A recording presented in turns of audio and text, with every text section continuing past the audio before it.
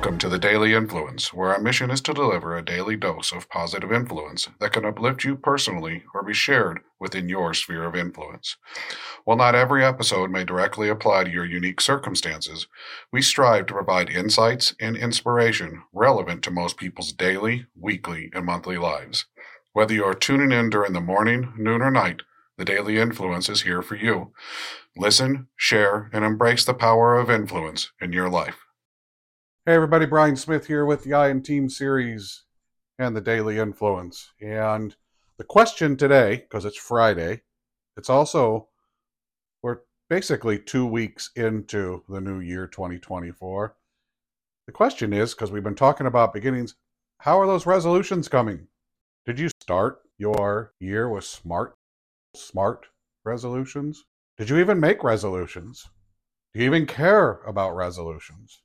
Or do you not call them that? Do you call them something completely different? Do you not like to think of them that way? Because, well, statistics show that 80 to 90% of all resolutions are over. Not successfully over, but over within the first 2 to 6 weeks of a new year or a new cycle. So how are yours coming? First of all, did you set them properly? Were you specific, measurable, attainable, realistic, and timely? Did you think about what we talk about here, about how to set smart resolutions or smart goals? Did you provide for yourself smart tactics? Were you specific about the actions that needed to be taken, the conversations, the work that needed to be done?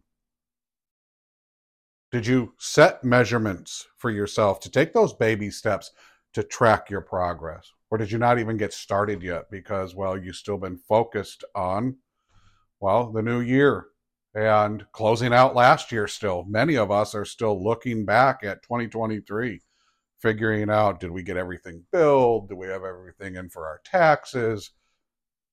We're looking back as we move forward, doing things, analyzing, but to what benefit?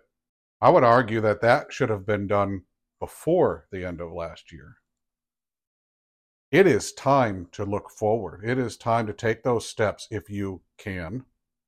It is time to have some discipline with yourself. If you've chosen to have new goals and you're not moving towards those goals, you're not doing the things that you need to do to improve, sit down, slow down, get smart, write it out. Write the specifics out. What's missing? Write the measurements out that will support you. What can they be? If it's not attainable, pitch it. If you think it's not attainable, ask yourself why, and can you make it attainable? Is it realistic? Do you have the support you need? Do you have the money you need? One of the biggest resolutions we hear is, I want to grow 30, 40, 50% this year. Those are exceptional growth numbers. If you're a $100,000 company, that's a $50,000 growth.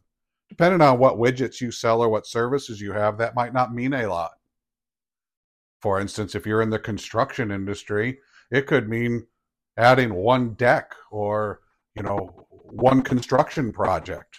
But to others, it could be, 100 and 200, 300, 400 transactions extra per day, per week, per month.